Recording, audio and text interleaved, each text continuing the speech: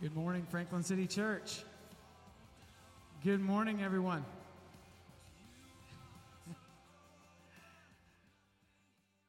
Good morning. Go ahead and stand up. Let's prepare to worship together as God's people. What a joy it is to gather together as God's people, His sons and daughters, His bride, to worship Him. We who once were dead have been granted life. We who once who did not have eyes to see have been granted sight and faith, called and drawn near. So as those who've been risen, drawn, and saved, let us rejoice together in the word that our great God and Father has spoken to us. Let's read together this text out of Psalm 111. Praise the Lord. I will give thanks to the Lord with my whole heart, in the company of the upright, in the congregation. Great are the works of the Lord, studied by all who delight in them. Full of splendor and majesty is his work, and his righteousness endures forever. He has caused his wondrous works to be remembered. The Lord is gracious and merciful. He sent redemption to his people. He has commanded his covenant forever. Holy and awesome is his name. As God's people, we're not resurrected to a new life to walk alone. We've been called to life together, to worship him together. Many individuals, one people, united together with Christ. The psalmist exhorts us to worship with our whole hearts in the company of other believers, in the congregation. Whole hearts, it's not a huddle of empty emotional expression. The psalmist says, great are the works of the Lord, studied by all who delight in them. He sent redemption to his people. He has commanded his covenant forever. We gather and behold God in his holiness together. We study and delight in his works together. We remember and rejoice in the redemption that we have in him together. We stand under his splendor and his majesty together, for the Lord our God is gracious and merciful. Father, as we come together as your people to worship this morning, God, do as the psalmist praises you for doing. Cause your wondrous works to be remembered. You are gracious and you are merciful. God, help us to remember the great things that you have done, that we may worship in truth, and help our hearts to respond to what you have revealed about yourself to be true, and your testimony in our lives, so that we worship in spirit and truth, as you have sought us out to come to you together to worship you. Grant us that today. Grant us joy in our worship as we worship you this morning. In Jesus' name we pray. Amen.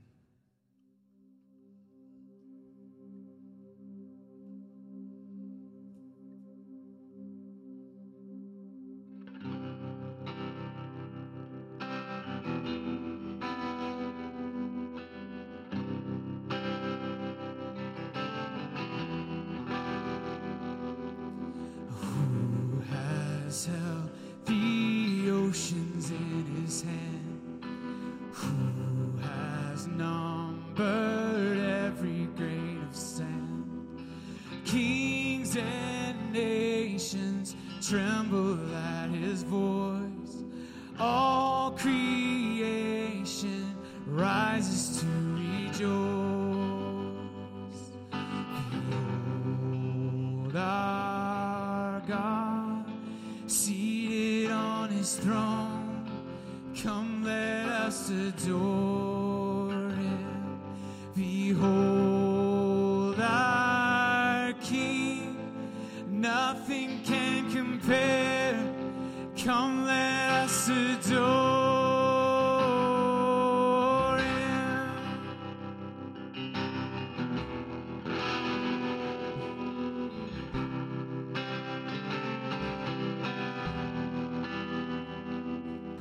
Who has given counsel to the Lord. Who can question any of his words? Who can teach the one who knows all things? Who can fathom all his wondrous deeds? Behold, our God, seated on his throne, come let us adore him. Behold, our King, nothing can compare. Come let us adore him.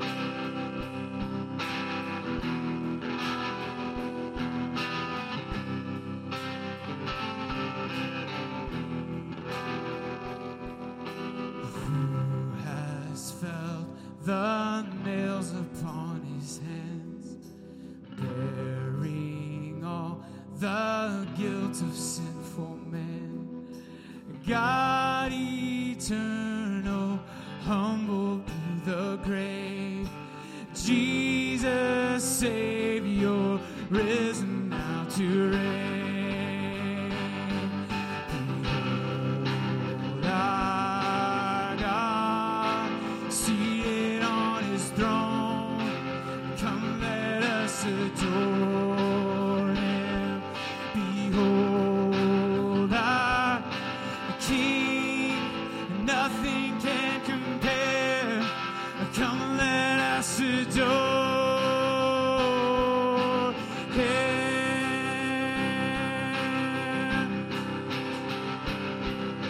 You will reign forever.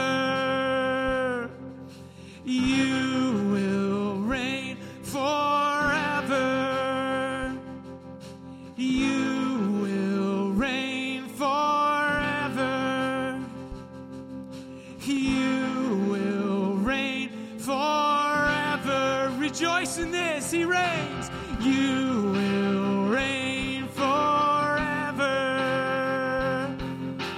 You will reign forever. He reigns. You will reign forever. You will reign forever. Behold, behold our God seated on his throne. Come let us adore him.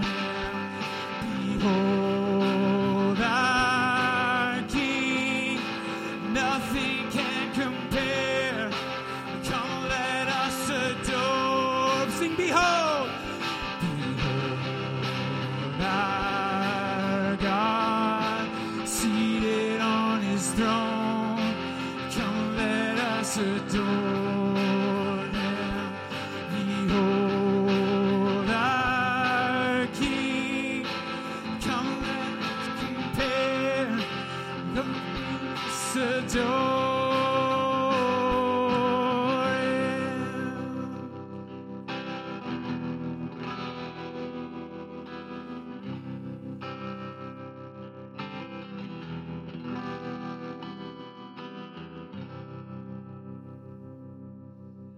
Praise him.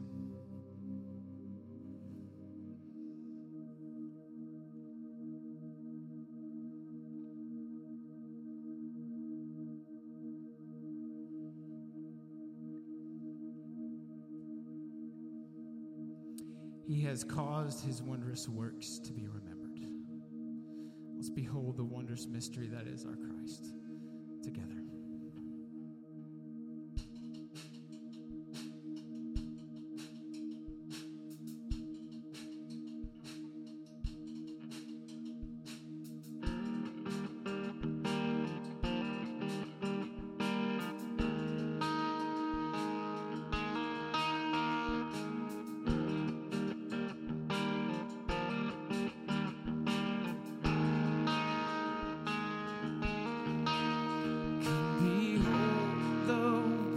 Mystery in the dawning of the King. the theme of heaven's praises, robed in frail humanity. In our longing, in our darkness, now the light of life has come. Look to Christ who condescended, took on flesh to ransom us.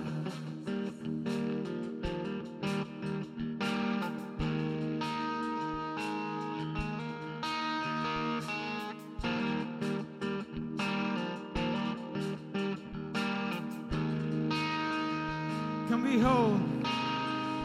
behold the wondrous mystery.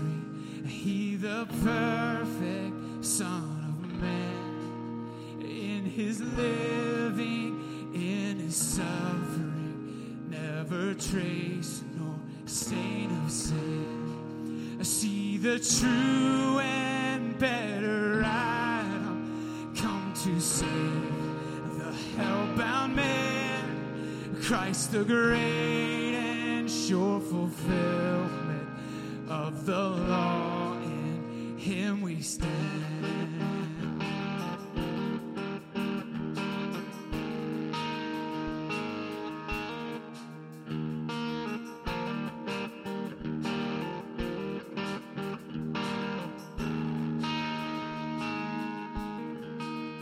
Come behold the wondrous mystery, Christ the Lord upon the tree, in the stead is the Lamb in victory. See the price of our redemption, see the Father's plan unfold, bringing many sons to glory, grace unmeasured, love untold.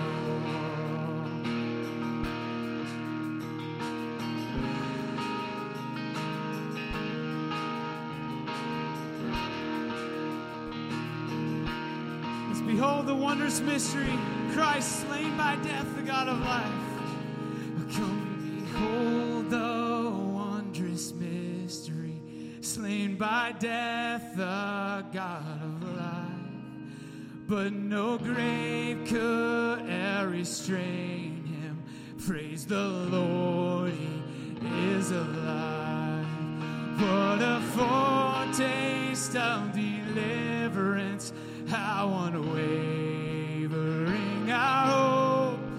Christ in power, resurrected, as we will be when he comes. What a taste, what a foretaste of deliverance, how unwavering our hope.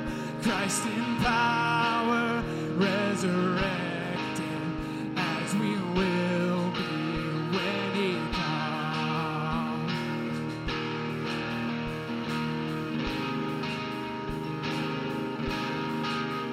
When he comes.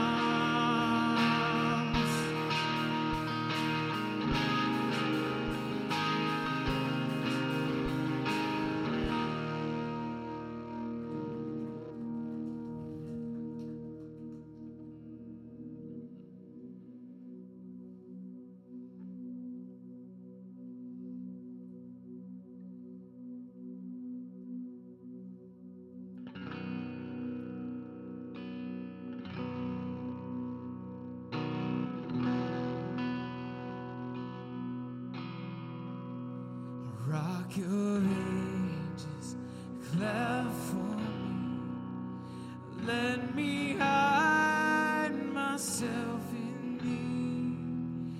Let the water and the blood from thy wounded side which flow be a sin, the double cure.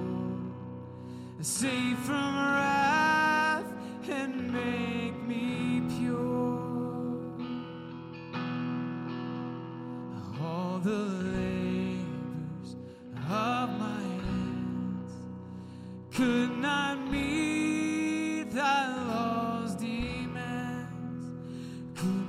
zeal no respite know? Could my tears forever flow? All for sin could not atone. Thou must save, and thou alone. Nothing in my hands I bring, simply to thy cross I cling. Naked come to thee full dress, helpless look to thee for grace. Foul I to the fountain fly, wash me, Savior, or I die. Let's sing that again. Nothing in my hands I bring. We can rejoice that we bring nothing because of the fullness and the sufficiency of our Christ. It is in our weakness that he is strong. It is in our nothing that he is our everything.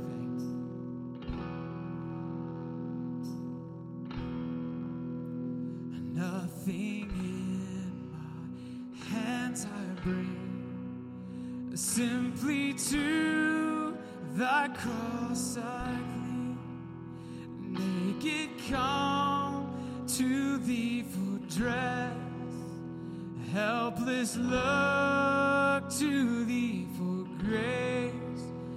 Foul I to thy fountain fly, wash me, Savior, or I die. Wash me, Savior, or I die. Wash me, Savior, or I die. And while I draw this fleeting breath, when my eyes shall close in death, when I soar to worlds unknown and see thee on thy judgment throne, rock of ages, cleft for me, let me hide myself in thee. Let me hide myself in thee. Oh, let me hide myself in thee.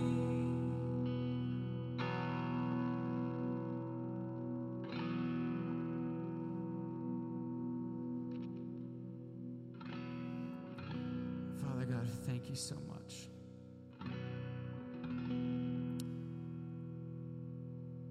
That you cause your wondrous works to be remembered by your people as we gather to worship you. That you have revealed yourself in your word so that we may know you. And you have drawn us near to know you. Father God, stir in our hearts right now. Stir by your Spirit through your word, that our hearts may be filled with understanding and wisdom from your word that you have revealed, and that our hearts may rejoice in these great truths.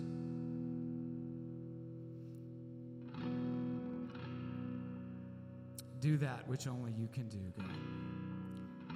Make your word fill us and give us life. In Jesus' name we pray. Amen. Remain standing for the reading of God's word.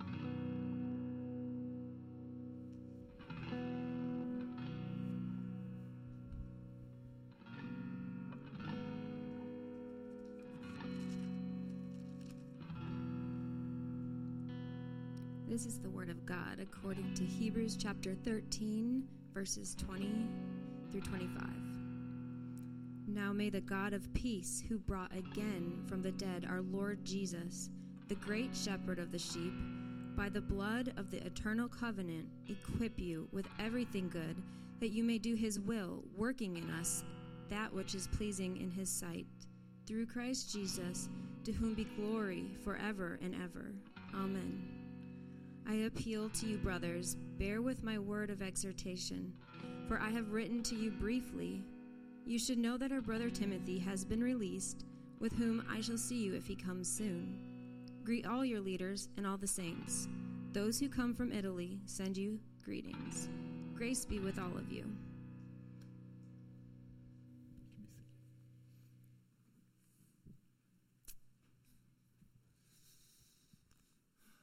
All right, well, good morning, church. If you guys have your Bibles, go ahead and open up to Hebrews 13. One final time, I guess, we'll be concluding our series of preaching through the book of Hebrews this morning. But before we get to Hebrews 13, and as you're turning there, I'd like to start out by giving you an image that comes from another passage of Scripture, and we'll have that one up on the screen from Matthew chapter 4, verse 21. So as you're turning to Hebrews 13, I want you just to hear this verse from Matthew 4. This is when Jesus is starting to call his disciples to follow him, and we see in Matthew 4, verse 21, it says, "And going on from there, he saw two other brothers, James the son of Zebedee and John his brother, in the boat with Zebedee their father, mending," and that's the word I want you to notice, "mending their nets, and he called them." Now, the reason that I bring up Matthew 4, verse 21 is because that word mending is the same Greek word that we see in Hebrews 13:21 for equip. Or some of you might have the word translated perfect. It's a word that means to repair something so that it can be useful once again.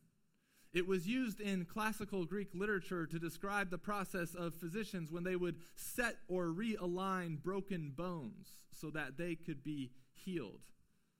To equip or to mend something is to set right that which has gone wrong.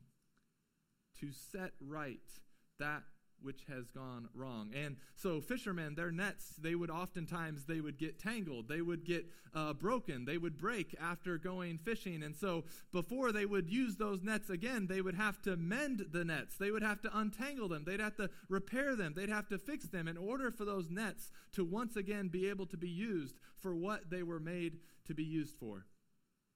And this reminded me of an extension cord that we have at our house. And it's an outdoor extension cord. It's a really long extension cord. You can plug it in the garage and reach like any part of our yard, and it's great. But the one problem with it is that no matter how careful I am to really wrap that cord in a nice, neat, wrapping, when I go to get it out of the shed, inevitably it's in this huge tangled knot. And I don't know why that is or what's happening there. I don't know if someone's sneaking into the shed and just tying the most complex knot they can think of so just to frustrate me. I don't know what's happening. But inevitably, anytime I want to get that extension cord out and use it, I have to at least plan on 5 minutes of just untangling, of just mending, of just getting it back to where it can once again be useful, so that I can use it for what it was made to be used for. Church, did you know, because of the effects of sin in our world and in our hearts, that we need to be equipped and mended as well? In order for us to be able to do the will of God, in order for us to do what we were created to do, in order for us to glorify God and enjoy Him forever, we need to be equipped. We need to be mended. We need things in our hearts to be set right that have gone wrong so that we might do the will of God. And the author of Hebrews here, he knows this because as he's wrapping up this letter, or some possibly maybe wrapping up this sermon to the original recipients, he closes with this prayer of blessing, a benediction, right? And he's essentially asking that God would equip them with everything good that they might do His will. He's essentially saying, you are the nets, and he's praying a prayer that God would mend the nets, that he would set right that which has gone wrong, so that we might do God's will. And church, the beautiful truth is that for those of us who are in Christ, for those of us who have put our faith in the person and work of Jesus Christ for our salvation, for our right standing for God, for those in Christ, God is equipping us with everything good. He is. He's equipping us. He's mending us. And the title of this morning's sermon is Equipped with Everything Good. Equipped with everything good.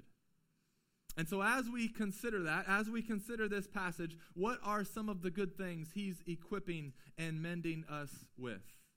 Well, the first thing we see is that we are being equipped with God's word. Look at verse 22, Hebrews 13, verse 22.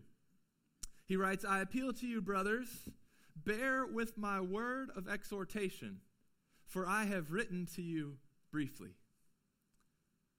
To bear with the word means to be patient with the word.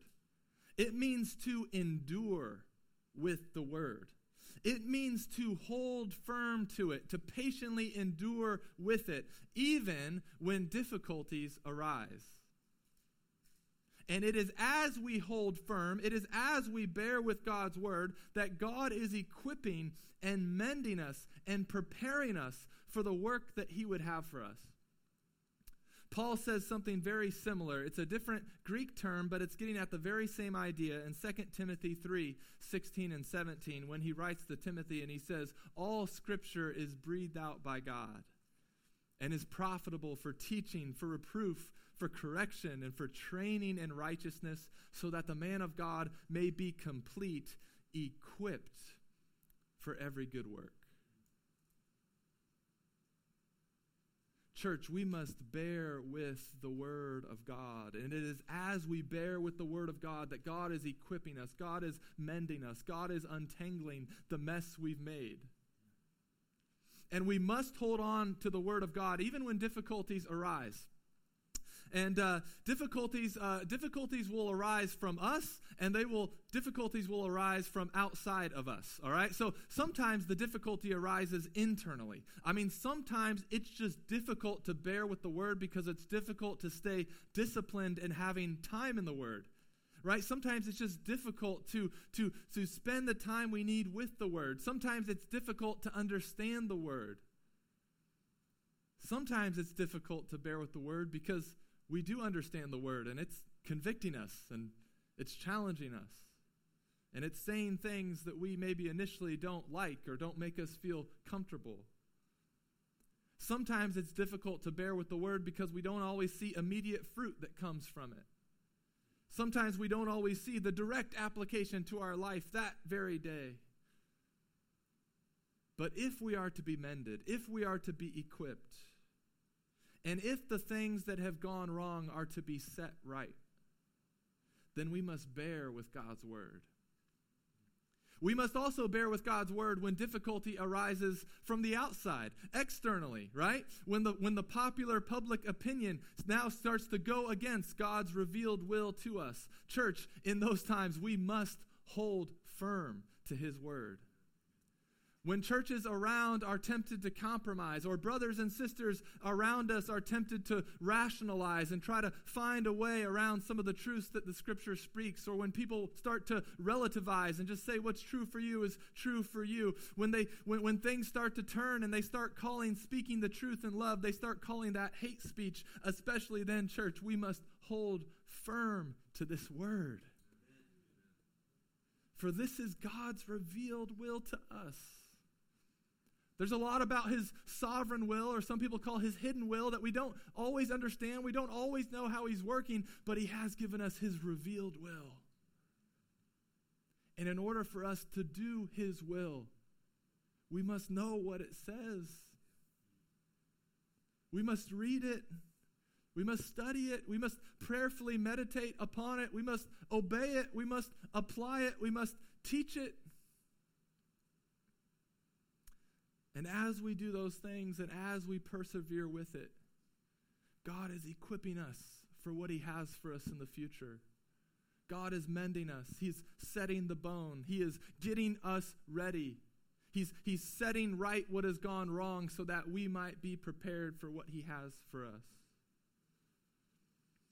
Now, most specifically, our author of Hebrews here, he's encouraging his recipients to bear with this word that he has written to them, which we now call the book of Hebrews. And we're going to have an opportunity next week to really directly apply this, to bear with this letter to the Hebrews, as we are going to do something next week that's a little different. We haven't done this before. It's going to be a little bit outside of maybe some of our comfort zones or just what we're used to. But we are going to take next week to read the entire book of Hebrews together in this worship gathering. All right? It's about 40 minutes to read, so we will do it in place of having a sermon.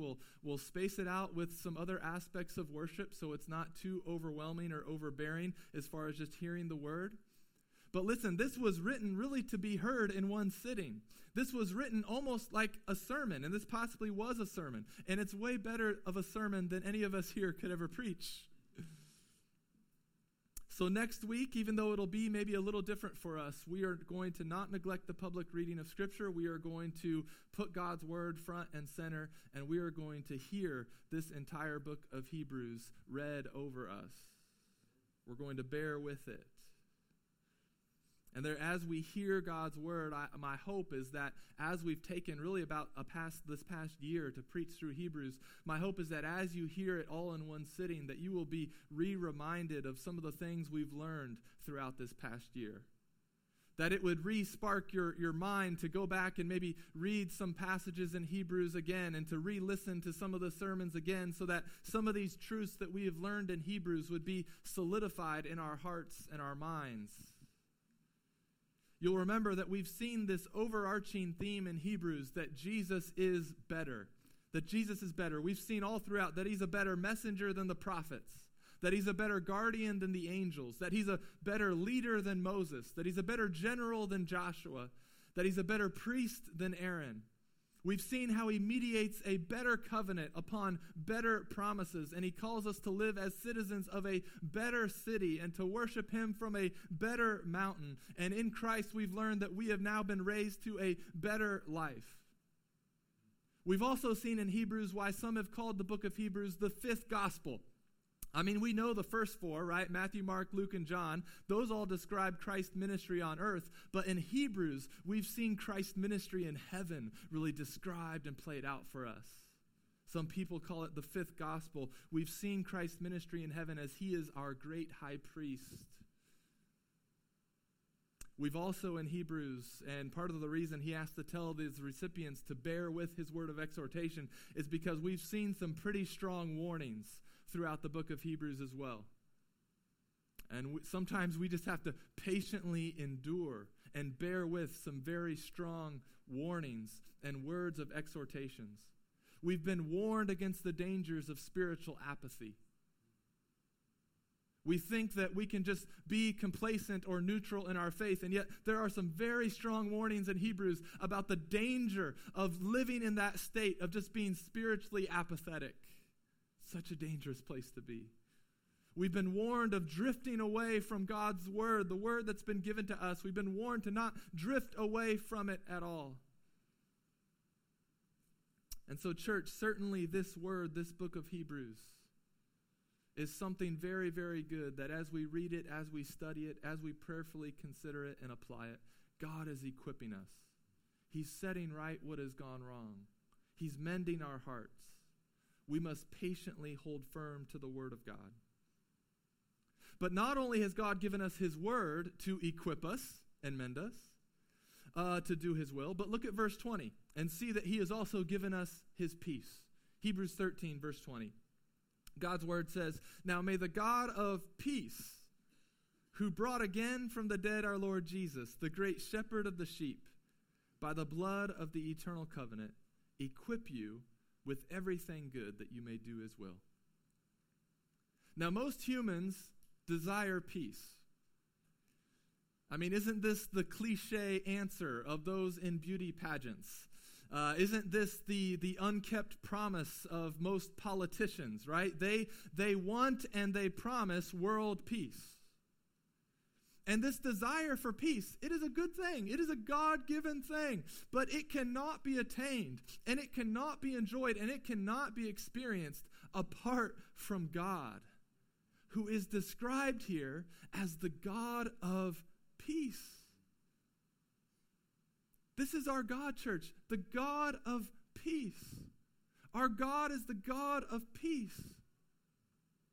Now, what this means is that God is the ultimate source of peace.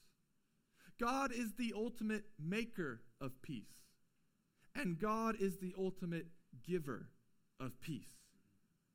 And there will be no true or lasting peace that will be experienced in this world or in our hearts unless God gives us peace. Peace. Peace is a word that means the joining or binding together. It's getting at the idea of bringing together that which has been separated, okay? It's the opposite of division, okay? Making peace is the opposite of dividing over something. And this biblical concept of peace, or shalom, is usually describing this completeness, this wholeness, this soundness. And most all humans, we desire peace. We desire shalom. We long for wholeness. But because of sin, we as humans have ultimately rebelled against God. Our sin has separated us from Him, and therefore we have not had peace with God. And therefore we have also not had peace with one another. However, thanks be to God that He has made a way for what has gone wrong to be set right through Jesus Christ, the second person of the Trinity, God in the flesh, who willingly came to earth and lived the life of obedience that we failed to live, who died a sacrificial death on a cross in our place, and 3 days later He rose from the dead, defeating Satan, sin, and death. And after spending time with His disciples, then He ascended into heaven, where He is now ruling and reigning as King, and He is now interceding for us as our priest. And His blood that was poured out for our sins has ratified an eternal covenant by which all who confess with their mouth that Jesus is Lord and believe in their heart that God raised Him from the dead will no longer be enemies of God, separated from Him, but now they will be adopted into the family of God, and the sin that came between them and God will be taken away, and they will now have peace with God. Peace with God. Church, the greatest thing that needed mended in us was we needed peace with God. Our sin had separated us from Him. And this is what our Savior and great Shepherd has provided for us. Paul, when he writes to the Romans in Romans 5, verse 1, he says, therefore, since we have been justified by faith, meaning therefore, since we have been declared right with God by faith, we now have peace with God through our Lord Jesus Christ. Church, Jesus is the only way to peace because God is the only source of true peace, and the only way to Him is through Christ. And in fact, this even gets better because it's not as if we just get our own peace and that we are then liable to make a mess of once again. No, we are actually given Jesus' peace that He has with the Father. In John 14, verse 27, Jesus says, peace I leave with you, my peace I give to you. Not as the world gives do I give. Therefore, let not your hearts be troubled, neither let them be afraid. You see, this is not a peace that we can lose. This is not a peace we can make a mess of because it is Jesus' peace. And therefore, if Jesus is at peace with the Father and I am in Him, then God's disposition towards me in Christ will always be that of peace. God will not be making war on me any longer when I am in Christ. His disposition toward me will be one of peace. Now, we've learned in Hebrews that certainly still God disciplines those he loves, as a father does a son. But he's no longer making war on us. If we've been given Jesus' peace, then God's disposition towards us is one of peace. What has been separated has now become one. You see, when we try to pursue peace our own way, and when we try to pursue peace apart from God, it never works out. Because apart from God, and apart from people surrendering to King Jesus and receiving the peace with God that he has purchased by his blood, there will never be true and lasting peace. But church, you have something that the whole world is longing and looking for. You have something that most politicians could never come through on. In Christ, you now have peace with God. And your peace with God is now equipping you to do his will. You now have a risen Savior, the text says, which means he will never die again. You have a risen Savior who is now your great shepherd, who mediates a better covenant. This phrase, the eternal covenant that we see in the word here, is the same phrase describing the new covenant that we have learned about throughout Hebrews. It's really another phrase for the heavenly covenant of all the shadow covenants that have come before. We've learned that the new covenant is the culmination of Jesus fulfilling the covenant of works and finalizing the covenant of grace. For it is under the new covenant that now God has written his law upon our minds and onto our hearts. He has caused us to be born again so that following God's word is no longer an external duty, but now it can be an internal delight. It is under the new covenant that we can experience that intimate, close relationship with God through our union with Christ. And it is under the new covenant where now our sins are forgiven and taken away so that we might have peace with God. And therefore, under the new covenant, we are now empowered and equipped to make peace with one another. Because our ultimate desire and need for peace between God, Christ has made a way. Now we are equipped and empowered to make peace with one another. Now let's acknowledge, though, let's be realistic about this, all right? Let's not have our head up in the clouds. We don't always feel peaceful. We don't always feel at peace. But the truth is that in Christ, we do have peace. And this is where we must be careful to not let our feelings or our emotions deceive us as to what we may or may not actually have. But instead, we must hear God's word. We must receive God's word. We must see that in Christ we now have his peace. And we must allow the truth of what we have to inform how we now feel. We can't let how we feel inform what we believe we actually have. We must see and learn and hear and receive what we have and allow that to inform and direct how we feel. Church, in Christ, all is well. All is well. In Christ, we have the peace that we ultimately needed and that we ultimately longed for. And I was reading a story about a missionary named Jim Walton, and he was working as a New Testament translator, translating the New Testament into a language of a tribal group in the jungles of Colombia. But he was having trouble knowing how to translate the word for peace. Like he hadn't found a word in their language that really made sense with peace. He didn't know what it could be, and really this can be a problem, as peace is not something that is very prevalent in places where Christ has not been proclaimed. And around that time that he was trying to find a word for peace, the chief of the village got in a little dispute with him. I guess that Jim had promised the chief a plane ride, and something happened with the pilot or something where it just didn't work out that day. And the chief came to him very angry and kept repeating this same phrase in his language that Jim had no idea what he was saying. But the phrase in his language that he was saying, the villagers later told Jim that it meant, "I don't have one heart." That's what the chief of the village was saying. I don't have one heart. I don't have one heart. I don't have one heart.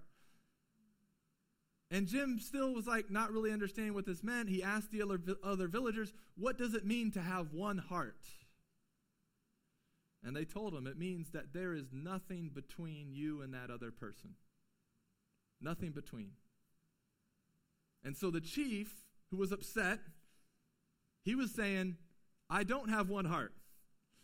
Meaning there was some beef between him and Jim, right? Which I think later it got worked out. He got his plane ride and it was all good. But through that misunderstanding, Jim found his word for peace, and it was their word for one heart. One heart. Because this is what biblical peace means. It means that there is nothing between you and the other person. You have peace. There's nothing between us. And church, if your faith is in Christ, if you are in Christ, you have peace with God. And there is nothing between you and him.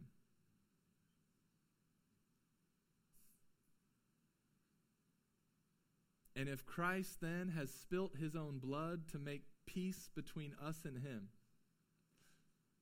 that peace we have with him should then equip us to pursue peace with our brothers and sisters and with our neighbors.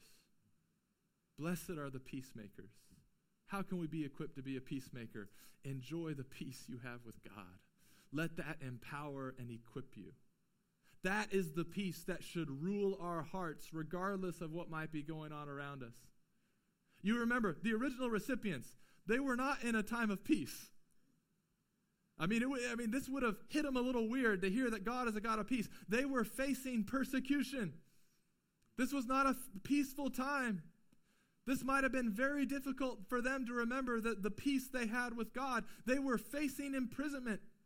They were facing abuse. They were facing mistreatment. And yet they were reminded that their main need, the main thing that they needed mended, was that they needed peace with God, and in Christ they have it. And if they have peace with God, then all is well. He's saying, therefore, do not fear all the opposition and division and persecution around you. In Christ, all is well. You've got the ultimate peace that you needed.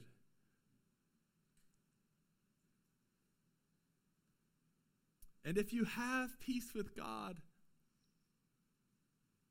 that will equip you to do God's will in the future, because now Christ will shepherd you through everything that comes your way. The great shepherd of the sheep, as Hebrews 13 calls him. How amazing is this?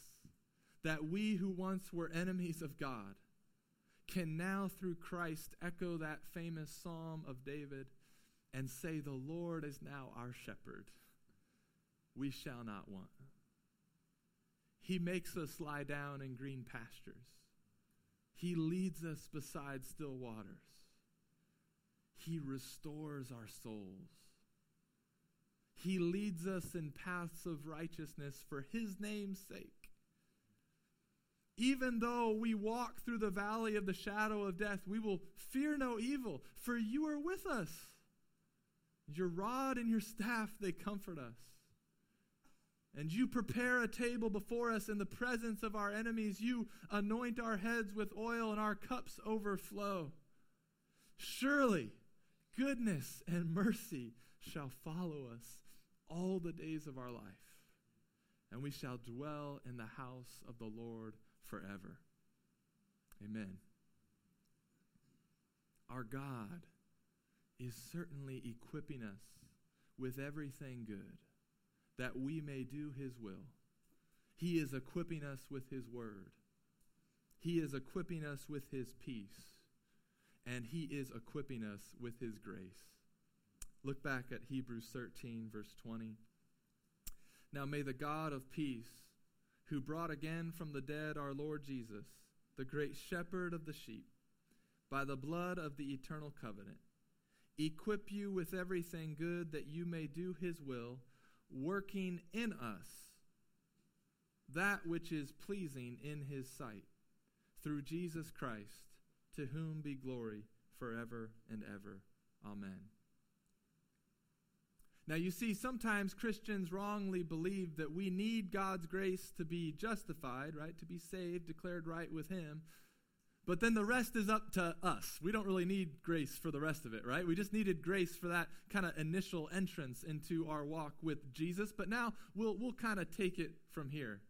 And we've talked about this a few times in the book of Hebrews, that actually God's word says, no. You didn't just need God's grace at the beginning. You need God's grace every step of the way.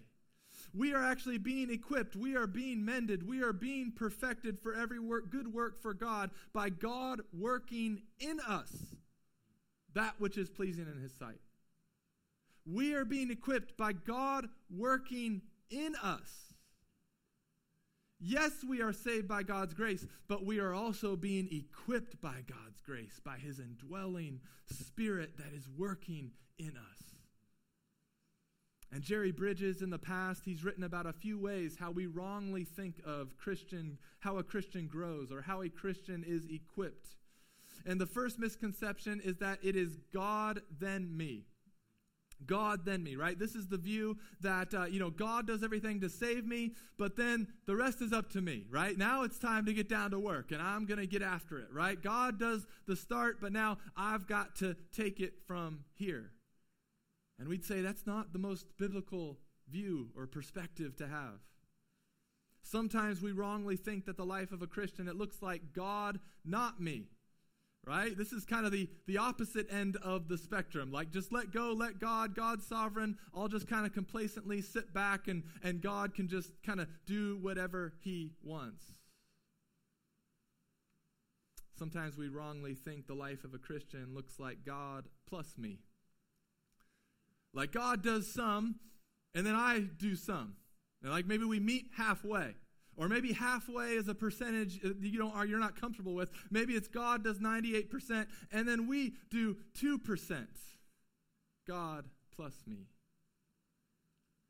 But I believe the most biblically consistent view, and the view that we see here in Hebrews, it's not God then me. It's not God not me. It's not God plus me. It is God in me.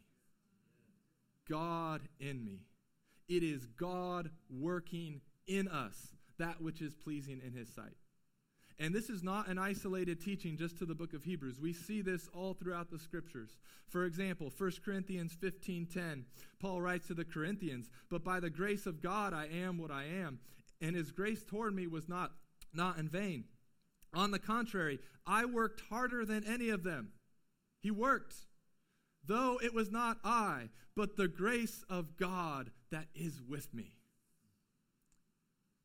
Paul writes to the Philippians 2, verse 12, "Therefore, my beloved, as you have always obeyed, so now not only as in my presence, but much more in my absence, work out your own salvation with fear and trembling, for it is God who works in you, both to will and to work for his good pleasure." He then writes to the Colossians 1, verse 29, "For this I toil, struggling with all his energy, that he powerfully works within me." Church, we are certainly called to work. We are certainly called to do his will, but we can only do this because he is already graciously working in us that which is pleasing in his sight. You see, we will miss out, we will fall short of doing the will of God if we try to go about this in our own strength or in our own power or by our own grit and determination. No, this has to be done by the powerful grace of God that is working in us. And when we realize this, when we embrace this, when we experience this grace of God, this indwelling grace of God by the power of his Holy Spirit, oh, what confidence this gives us, what surety this brings to us, right? What assurance this brings to us, because now we know our nets will hold, our bones will be healed and not break, and what was wrong will be set right, knowing that it is God himself at work in us through his Spirit. What a comfort that is, church. What a comfort that is.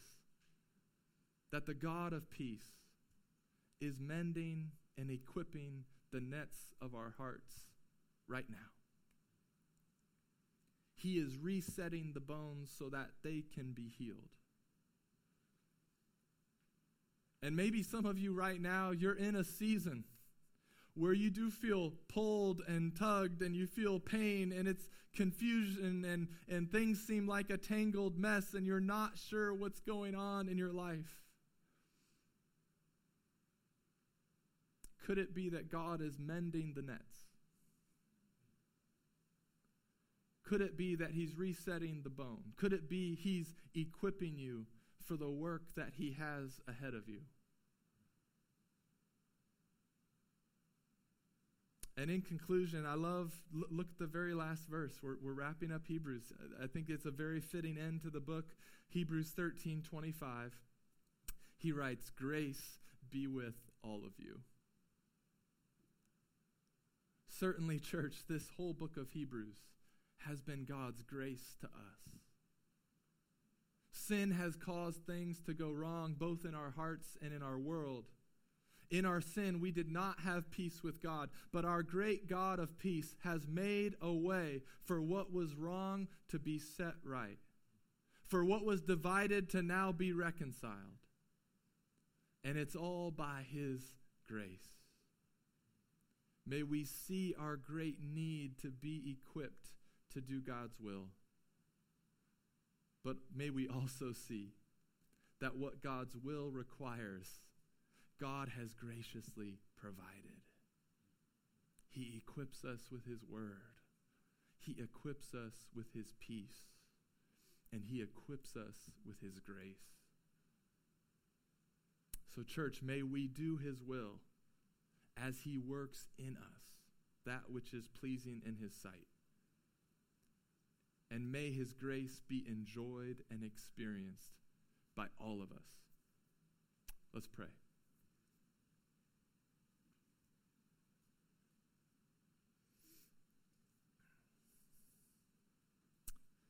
Father God, we do thank you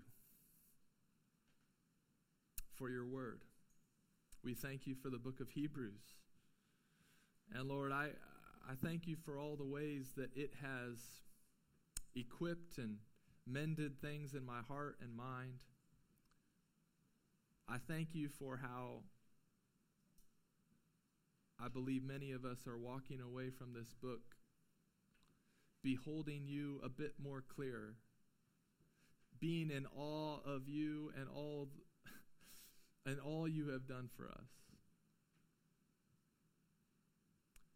Lord, we walk away from this book comforted by the fact that, Lord Jesus, you are our great high priest, and that you are interceding for us right now. Lord, I ask that the truths from this book would stick with us the rest of our lives, that it would continue to bear fruit in our lives as individuals, in the lives of our families, in the life of our church, God. We know we can't always see immediate fruit from your word, but we know, Lord, that it does not return without what you had purposed and accomplished for it. And so we look expectantly to see the fruit that your word will produce in us. Father, may you continue to equip us with your word. Give us a love and a desire to know you more and to know your word more. Father, I ask for those that don't feel at peace right now, God, I ask that the truth that has been seen in your scripture, Lord, I ask that that would inform their emotions and that they would be able to enjoy the peace they have with you, the peace that Jesus has given them. And Lord, if anyone's in here right now who has not been given that peace, I ask that you would open their eyes to the truth, that you would convict them of sin, that they would see their need of a Savior, that they would see their need to be mended and equipped and be at peace with God. Oh Lord, and would you provide that today for them? Would the Holy Spirit apply to them what Christ has accomplished for them in this moment, in this day, God? And Lord, I ask that you would continue to equip us with your grace. Oh Lord, may we have a grace-driven effort in all we say and do and how we live and how we work and how we raise kids and how we pastor churches and how we live alongside one another and pursue this great commission that you've given us. Lord, may it be empowered by your grace. We love you. We thank you for this word. In Jesus' name, amen. Well, let's stand and let's continue to worship.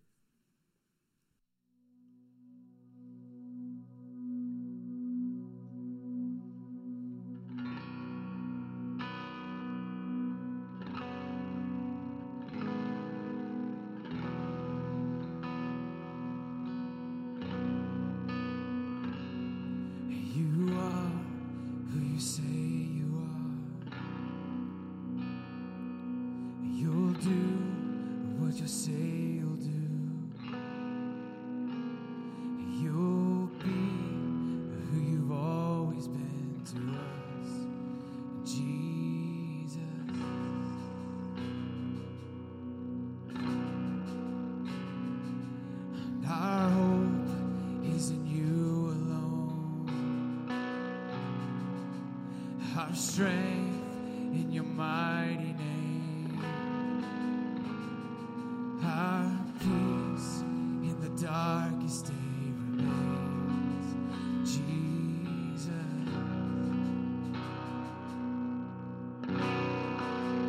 This we know, we will see the enemy run. This we know, we will see the victory come. We hold on to every promise you ever made. Jesus, you are unfailing.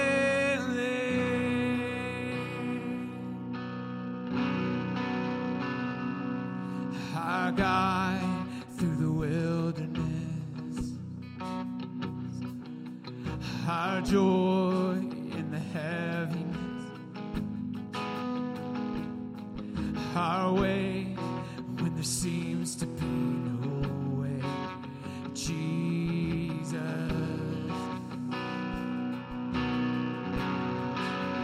This we know, we will see the enemy run. This we know, we will see the victory come. We hold on to every promise you ever made. Jesus, you are unfailing.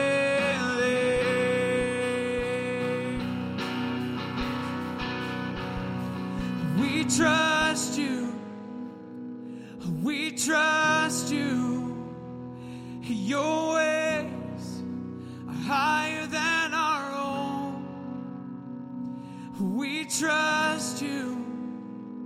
We trust you. Your ways are higher than our own. Grant us faith, Lord. We trust you. We trust you. Your ways are higher than our own. We trust you. Jesus, we trust you. Your ways are higher than our own. This we know, they will see the enemy run. This we know, we will see the victory come. We hold on to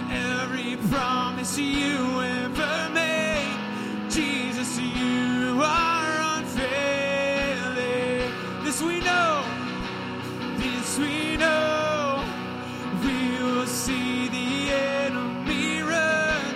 This we know, we will see the victory come.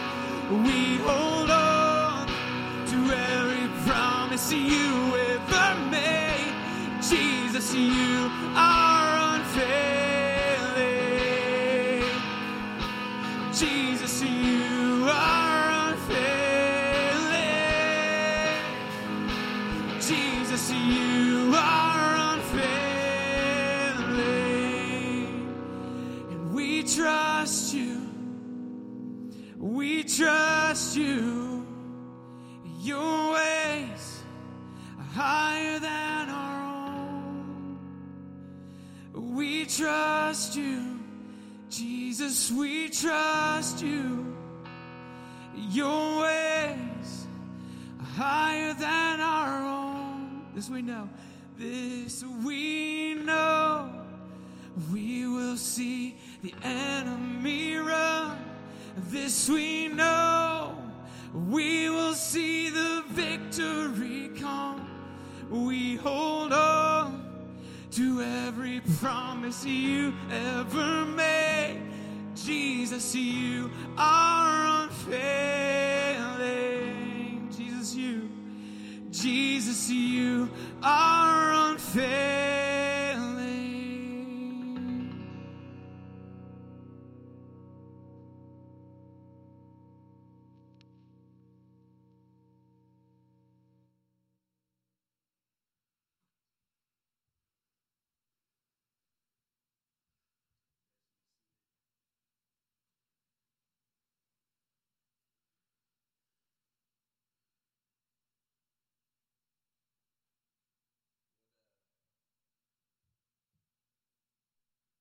Getting it. There we go. What a sweet gift to gather. Sometimes I hate when my voice has to break. Just sweet worship.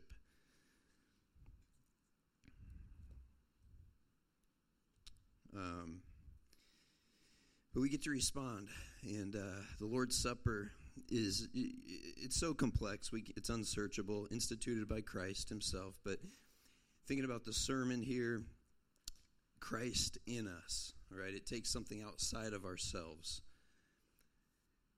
One element of the Lord's Supper is we physically do this and remember and acknowledge together by taking something outside of our bodies, the bread and the cup, putting them in, and it gives us a picture of the Holy Spirit, the saving power that the cross gives us. So we never outgrow the cross.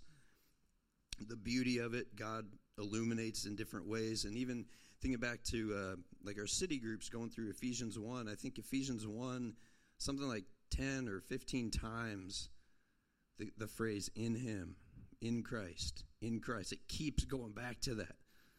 So we can't ever get too comfortable in what we know. If Paul can keep coming back to us or coming back to it, I think it's a good demonstration. So in Christ, in him. The Lord's Supper does not save us. It just recognizes what happened, and it unites us together as we say, this is our hope for eternity here. So pray with me. Lord, we just thank you for the cross. Lord, may we never outgrow the sweetness.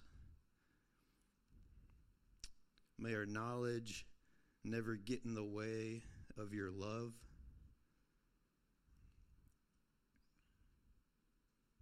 Lord, we thank you. We acknowledge we bring nothing to this table. We only receive it because of your grace and your plan. We love you in Jesus' name. Amen.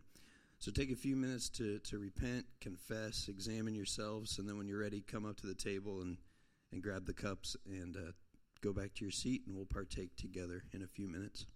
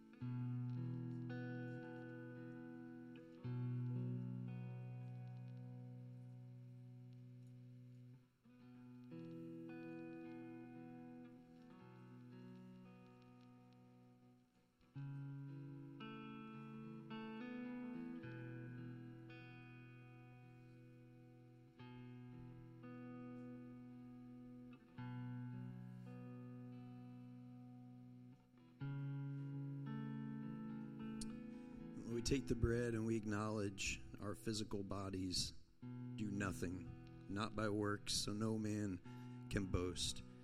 Let's take the bread together.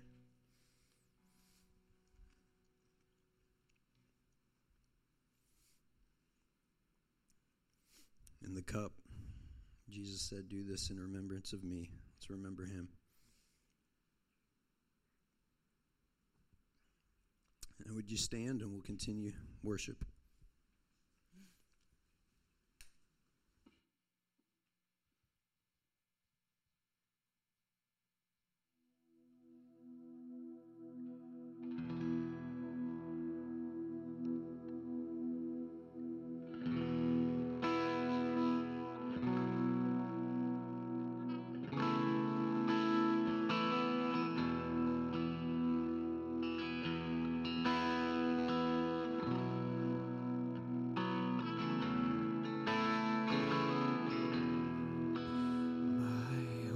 Is built on nothing less than Jesus' blood and righteousness.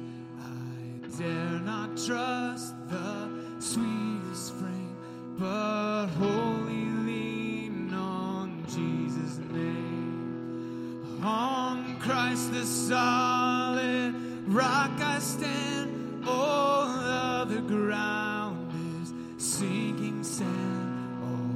Other ground is sinking sand.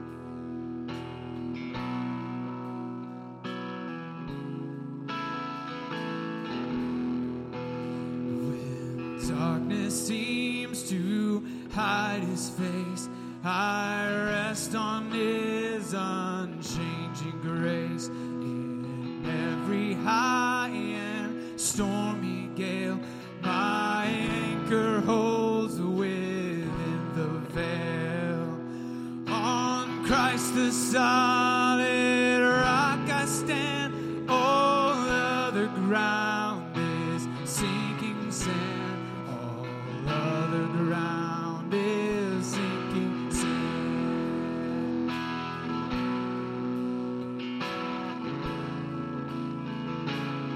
Sing of his covenant. His oath, his covenant, his blood, support me in the whelming flood.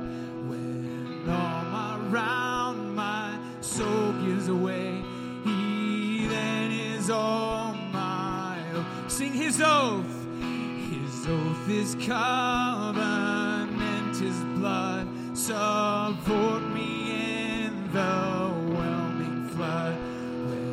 All around my soul gives way, he then is all my hope and stay. On Christ the solid rock I stand, all other ground is sinking sand. All other ground is sinking sand.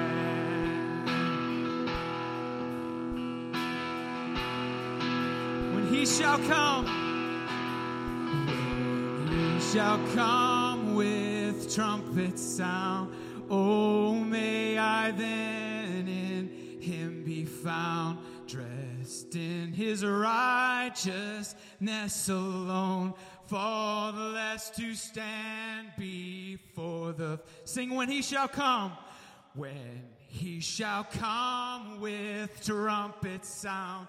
Oh, may I then in him be found, dressed in his righteousness alone, faultless to stand before the throne. How do we stand? On Christ the solid rock I stand, all other ground is sinking sand. All other ground is sinking sand. On Christ the solid rock I stand, all other ground is sinking sand. All other ground is sinking sand. Praise him, church, our sufficient Savior. Amen. Well, church, it has been good to gather together to worship the Lord here this morning. One quick announcement. Tonight we are having a kids ministry night for those in elementary school. This is the first time we're doing something like this, but a time to engage our kids, elementary age kids, with God's Word, and a time to equip parents for discipleship at home. Parents, you're welcome to either drop off the kids, or you're welcome to stay as well, whatever you'd prefer. And we'll be here from 6 p.m. to 8 p.m. tonight. But as you go, hear this benediction. Hopefully this sounds familiar to you. Now may the God of peace, who brought again from the dead our Lord Jesus, the great shepherd of the sheep, by the blood of the eternal covenant, equip you with everything good, that you may do his will, working in us that which is pleasing in his sight, through Jesus Christ, to whom be glory forever and ever. Amen. Love you, church. In Christ all is well. Go and be the church.